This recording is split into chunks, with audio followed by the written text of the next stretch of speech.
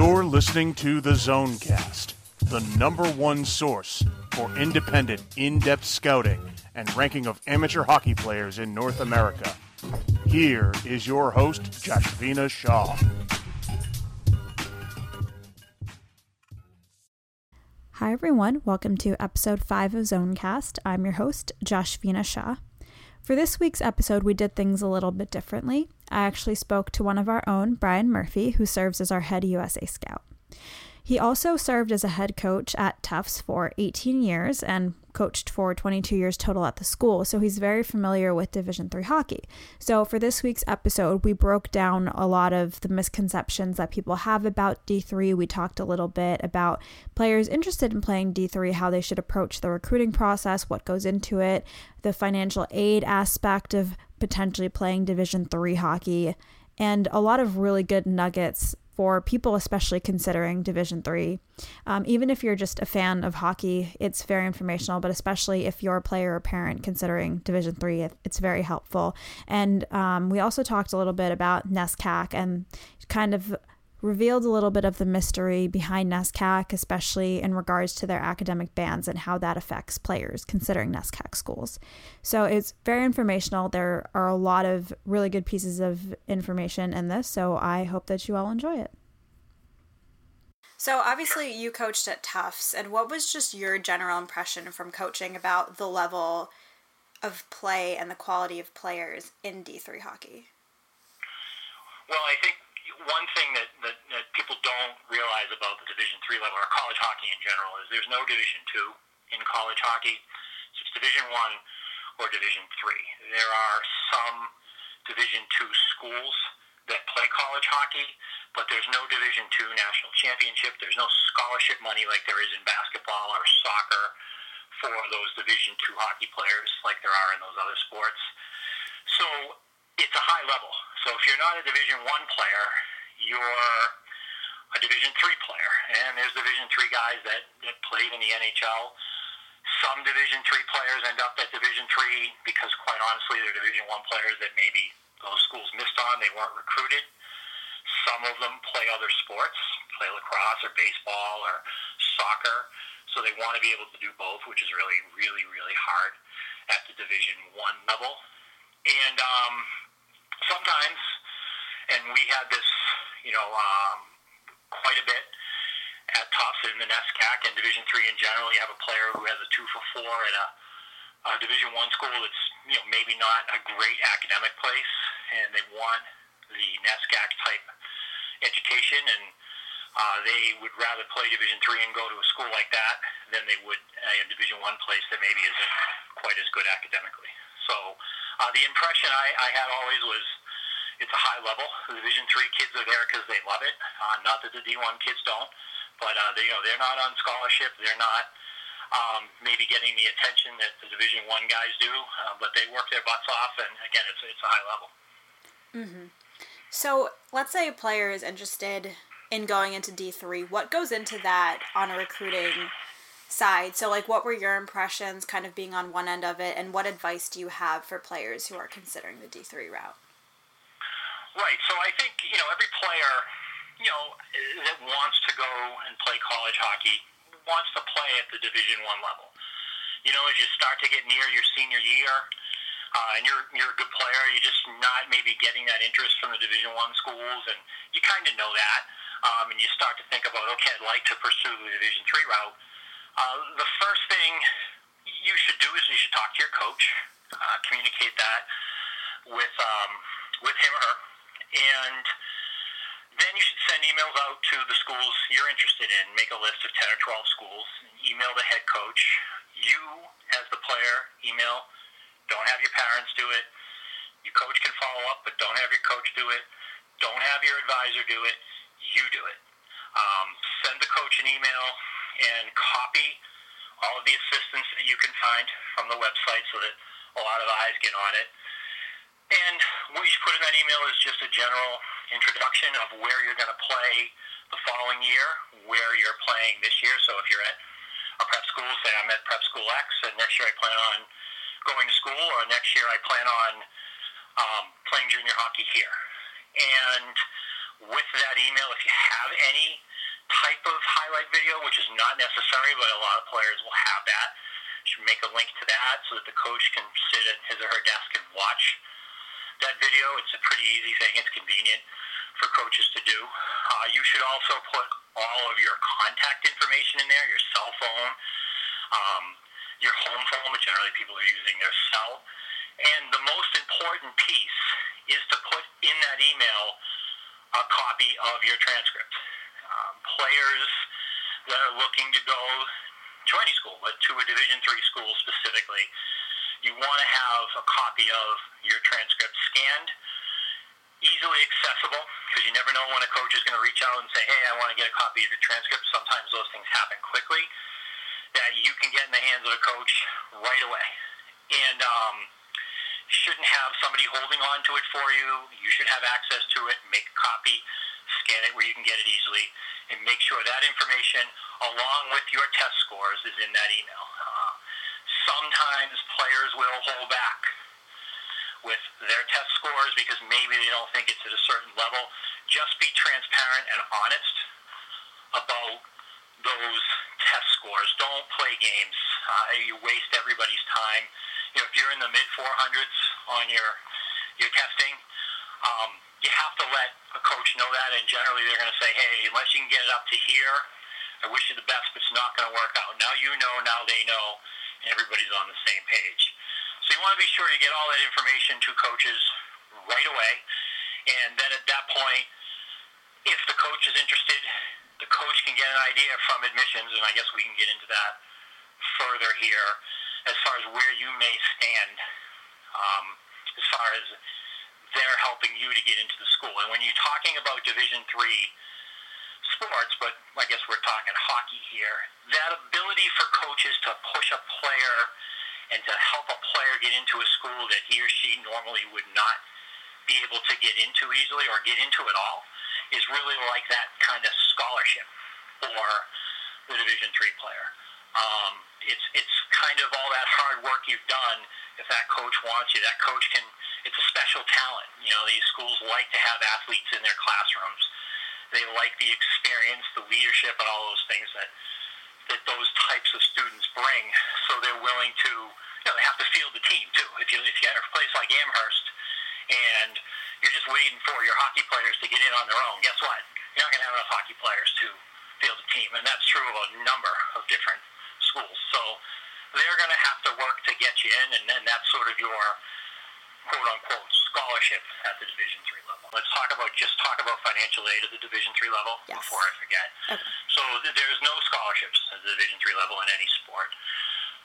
In hockey, in fact, the coaches at the Division III level are not even supposed to walk you down to financial aid. They have to be completely and totally hands-off.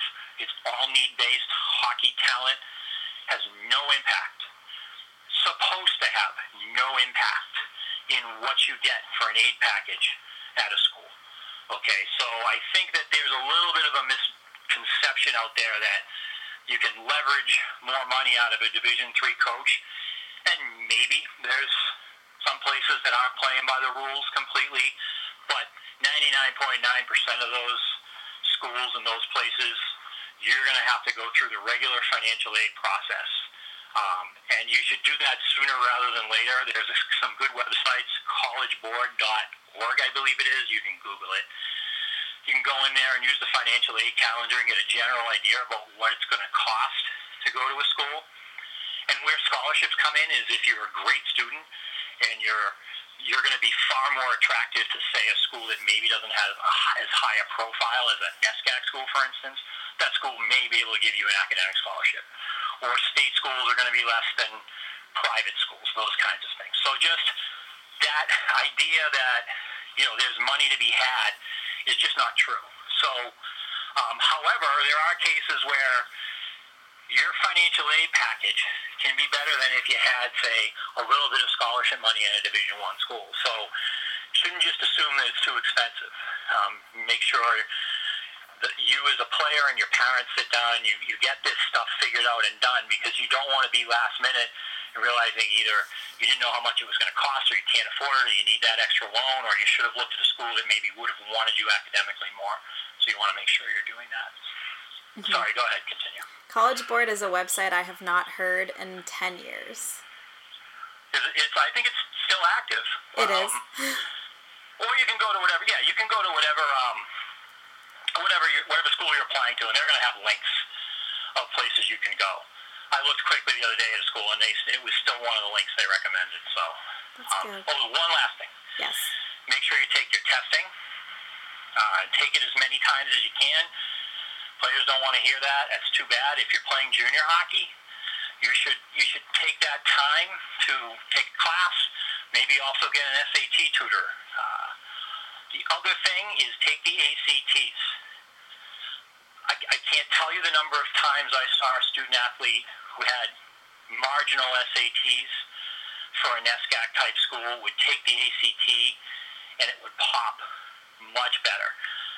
It would just be a much better score as far as the percentile is concerned. The sense that I got was that it was a little bit more subject-oriented, and that the statistics say that men actually do a little better on the ACTs than the SATs. Can't promise that, obviously, but just something else that you should do. If you don't do well on it, you just report whatever the better test is, and sometimes they can mix and match, too. So you want to give yourself options. You only have to go through this process once. Mm-hmm. So you mentioned that if you're playing junior hockey, you should take the SAT classes. And one of the things I wanted to ask you about was there's a little controversy in terms of should players stay until they age out of junior hockey and attend school when they're, say, 21 years old. And I wanted to ask you kind of how those players adapt and fit in, whether you think it's a good idea for them to stay. And on the same kind of vein, if those players have any difficulty adapting to kind of re-entering the academic world after being out for several years. Right, so obviously college hockey has changed a lot. It's really unique to college sports, where the 20, 21-year-old freshman is actually fairly common, and that's somewhat new the last 10 years. And, it's for sure happening, probably even more at the Division III level than the Division I level in a lot of ways. Yes, if you're going to do a year or two of junior hockey, you certainly should be trying to keep yourself in some sort of academic world. Again, whether that's taking a class to local college, sometimes those will be able to transfer for credit, but it's just kind of keeping you a little bit sharp. And then SAT class, again, something else is kind of keeping you sharp. I think if you're say this year you're a 97 and you hadn't taken the SATs in 3 years and you're going to take an SAT prep class, I don't know how much value you get out of that. I guess it can't hurt. But particularly if you've just graduated high school or you're in a junior league, you always can get your testing up. Well, unless you're pulling 800s, you can get your testing up. As far as my personal experience, and I think that other coaches would say this, the recruiting the older kids is people that complain about kids playing junior hockey, it's their decision. If that player wants to go out and play hockey, there's kids that backpack around Europe, right? I'm not so sure that they're always doing the right things when they do that and they take their gap year. So players are going to take gap year if they take two. That's fine, too. I think that what has happened is that those kids that the higher-end Division III schools want, they're bubble kids, right? Because there's no D2 like we talked about. So it's 1 or 3. So these kids are close. A lot of them are really close. And so they do that extra year. Right or wrong, it happens because there's some interest from Division I schools. And again, just because you can play at a Division I or a Division III school doesn't mean you will. There's a lot more kids that can play at Division I schools than there are roster spots. So you can understand why a player may want to do that. It's also not a bad time. You can go to anywhere from Alaska to Louisiana to Foxborough to play junior hockey, and you're getting better for sure. You're getting more mature, and I think that's the biggest thing that I saw was those players were a little bit rusty at first. That 20-year-old, 19-year-old when they get back in the classroom. But I found that the maturity aspect they kind of had the nonsense generally out of them. And they weren't there to just party. And I'm not saying all the 18-year-olds that go to college party, but there's a little bit of that first time away from home. That nonsense is kind of out of those kids' systems. They know how to pay bills, how to eat, take care of themselves, and there's just, again, a maturity level that I found actually helped those kids to succeed. They also, and this is something that was fairly consistent with those older players, they seem to value the opportunity to be at an academic place. They understand the sacrifices that whoever, usually their parents, was making to pay their tuition. And they didn't want to, and again, I'm not saying that the 18-year-olds don't do this. This is a generalization, obviously. But those kids understood the value of why they were there. So, and as far as on the ice, college hockey at the Division III level is older. If you're going to go in as an 18-year-old and you want to be able to compete for playing time, which if you're going to a D3 school, you want to play a lot, you're going to be competing against older players that are more mature, more experienced, probably a little bit further ahead physically. So it may take you a couple of years. And if that's okay, that's okay. So I think that's, and from a coaching standpoint too, if say this year you're going to take a 99 who's really good, and this it will happen and it has happened in the NESCAC, for instance, but at other places, that 99, if that 99 is good enough to come in and play and help you next year and you've worked to get that player in, there's a pretty good chance you could lose that player. And so from a coaching standpoint, you've got to be a little careful of those younger players that are right out of prep school, let's say, because they jump ship. And again, not saying all kids would do that, but it does happen. So I guess the message to people that are interested in D3 is, do what you feel is best until you're sick of doing it. If you're sick of playing junior hockey and you're not quite there, there's club options, there's other options as well. But I think the idea that it's bad for that kid to have played, say, Tier 2 or Tier 3 even for 2 years. I can give you examples of kids from the EHL, for instance, that never, ever would have had the chance to play college hockey had they not done a couple of years in the EHL. There's no way. So there is a reason that they do that. Mm-hmm. So you gave kind of a little bit of an example of maybe young players being recruited straight out of prep, which I kind of wanted to ask about. How often, or if at all, do you see players jumping straight from prep or high school hockey into, I guess mostly prep, into D3? Or do you think that those players are ready enough for that level of competition, or do they need an extra year of something else to get stronger, faster, that kind of? Oh, again, I think it varies. There's players that don't need it, and the coaches will tell, if these coaches are recruiting you, and I guess we can get into how kind of that works specifically, but if you're a senior in prep school and these Division III coaches want you to come to their school, then you're ready. I don't think there's ever a scenario where if a coach is telling you we'd like you to come next year, that you should say, well, I think I need another year. Now, again, those particular players, if they're in their senior year at a prep school and say a NESCAC school is really interested in that player,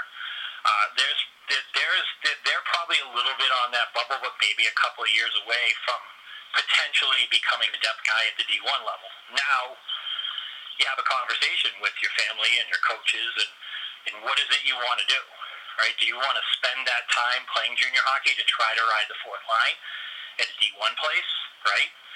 Or do you feel like this is where you want to go to school, get a great education, and play a lot? So I think it varies from player to player. I think the ones that I was referencing by bringing up the EHL there, but you could substitute NA3HL, USPHL Premier, is the kid out of, say, public high school. There's not many kids that can go right from a public high school in Massachusetts, certainly, and play at the Division III level. They're going to need some seasoning. Mm-hmm. So, I guess kind of shifting a little bit over, D3 is broad. It refers to a lot of schools, but in particular, the NESCAC schools are a little bit different. than kind of the other D3 schools. So what are misconceptions that you think people have about NESCAC, or like what kind of inside information, I guess, do you have? So I don't know about misconceptions. I think that it's true of any Division III school that they recruit. Okay, you don't just, Division III schools, almost all of them have head coaches that are full-time and assistant coaches that are full-time. They're recruiting. They have a number they want to bring in for their freshman class. They're all looking at players. They're looking at grades. How does this kid fit? And they have the ability to help kids get into that school. There's kids that don't make clearinghouse. That their option is to play Division III, and there's Division III schools that can help those kids get in and go to school there, and that's great, by the way.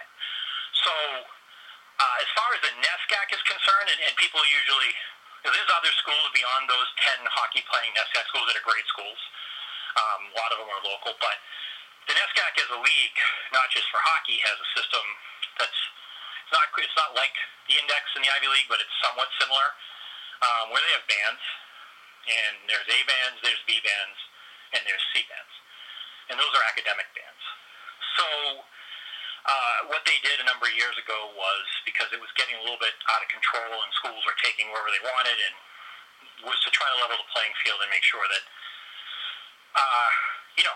competitively schools were taking the same sorts of kinds of kids that are similar to their student body, if that makes sense.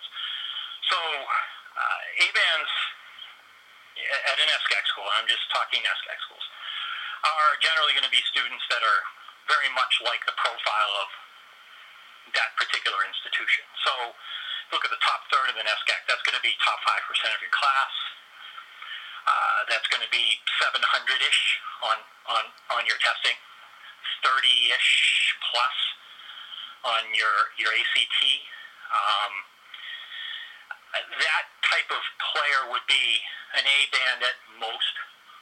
Again, this varies from school to school and coach to coach and year to year, but those players are going to fit into that A band. Now, A bands aren't unlimited, but generally A bands are very valuable, and if you're a really good player and you're an A band, there's going to be a lot of people that are going to want you. It's like anything else. You're going to have more options the better student you are.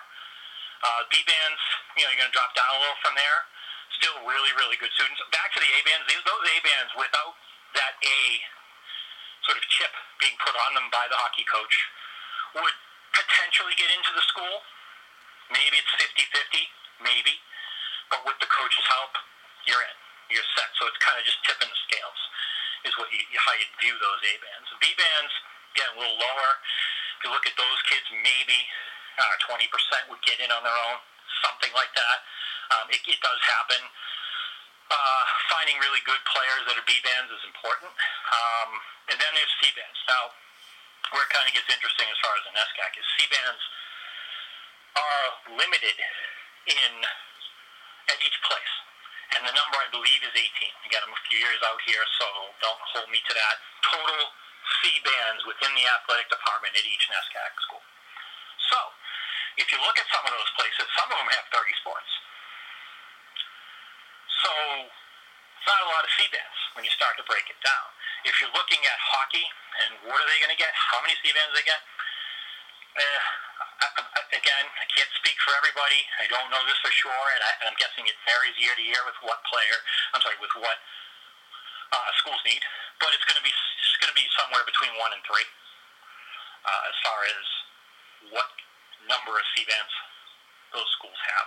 And some places don't take testing, don't require testing. They have a little bit more flexibility in placing players in those bands. But a C band would be, and again, I don't want to get into numbers, but certainly you got to be up, in the 600s in your testing, and you got to be in the top quarter of your class or so. That doesn't mean you're a shoo-in.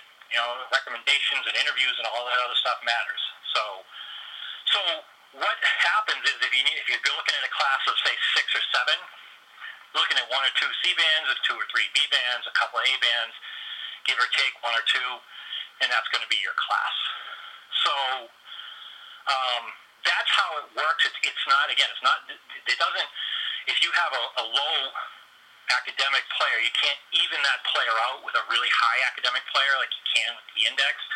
It's more of a puzzle, and you've got to fit players into those categories. And that's how it works with all sports, in the NESCAC specifically. So, what does that mean as far as a student athlete going into, men's or women's hockey coach at a NESCAC school? And is, like I said earlier, you want to make sure they have all your academic stuff, because they can get a pre-read from admissions about kind of where they think you might fit. And particularly if you're playing junior hockey, all your stuff is done. Maybe your testing goes up, but your grades are done. So you should be able to get a pretty good idea pretty early. And at that point, the coach will start to talk about if that coach is interested, and you'll know. I mean, if you're emailing a coach or calling a coach and he or she is not calling you back, probably not that interested. Okay, so coach is talking to you, communicating, all of that stuff. That coach is pretty interested. Players should be out visiting schools now if they want to go to school for the fall of 19. Getting an idea of the campuses, trying to set up meetings with the coaches, or one of the coaches, while you're there, doing a student-led tour, and just having a quick chat about what that coach may be looking for. And then you need to start to generate an idea based on what is the coach expressing as far as interest. Where are you interested in? You want to go to a school where if you don't play hockey, you're still going to enjoy your experience. You want to go to a school that has something you're interested in studying, right? Like if you're a 98 next year and you have no idea what you want to study, you might want to start to think about that a little bit. Kind of getting old, so have an idea. And then what happens is most of the recruiting, and I'm speaking in the NESCAC specifically, but this would be true of other Division III schools, happens in the early decision rounds. The reason for that is that at most places, early decision is binding. So if you apply early decision, November is generally, again, give or take a couple of weeks, and there's some flexibility with that deadline with athletes. But if you're applying early decision and that coach is working to get you in, it's binding. You're going to school there. It's their version of a letter of intent. So if a coach has a player they value as I'll use our star ratings. A 2.75 is a pretty good Division III player. If you have a whole team of 2.75, you're going to be pretty good. If a coach has a 3, and again, I'm just using our star ratings to simplify it, or a 3.25, and then has a 2.75 who wants to apply early decision, but the 3.25 is sort of saying, well, I want to wait. My coach says this school is going to come see me play.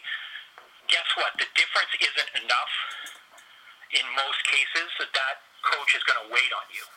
That coach is going to go with the 2.75 kid who really wants to go to school next. It's the bird in the hand, right? And it makes sense for them.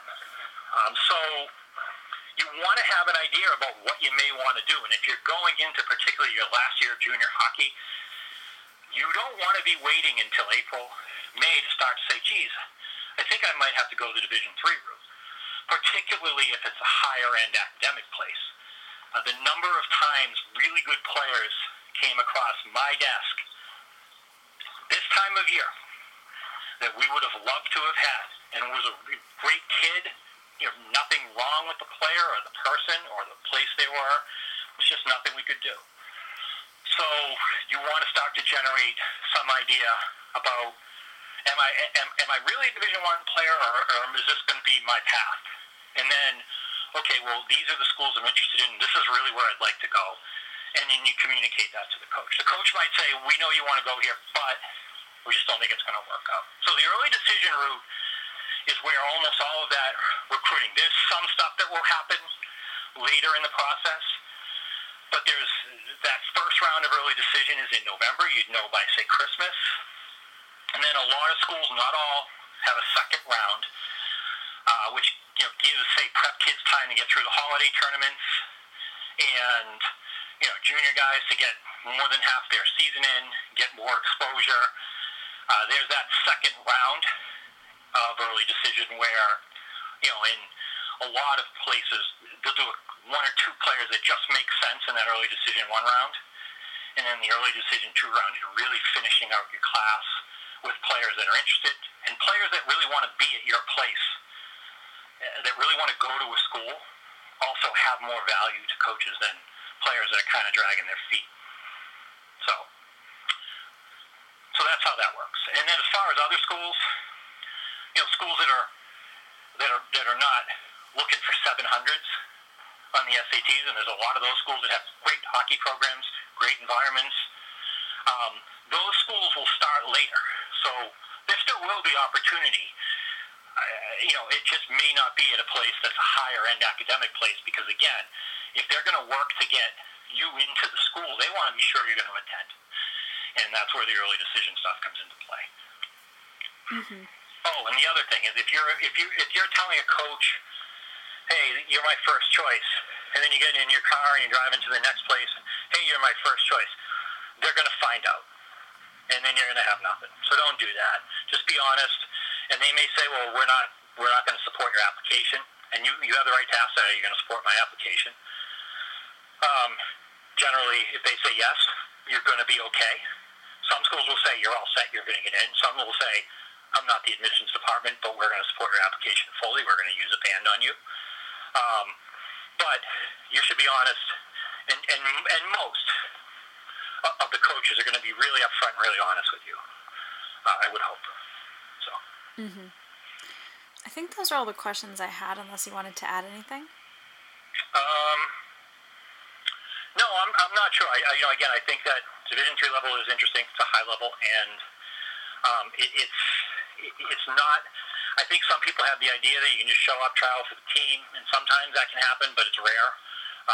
They recruit. They know what their classes are going to look like, and there's a lot of really great places at the Division III level. We can get a great education, play some terrific hockey in front of great fans and great arenas, and players should look into that. Obviously, if you're a D1 player, that's awesome. Go do that. But players should also make sure they're aware of the Division III route as well. Mm-hmm. All right. Well, thank you.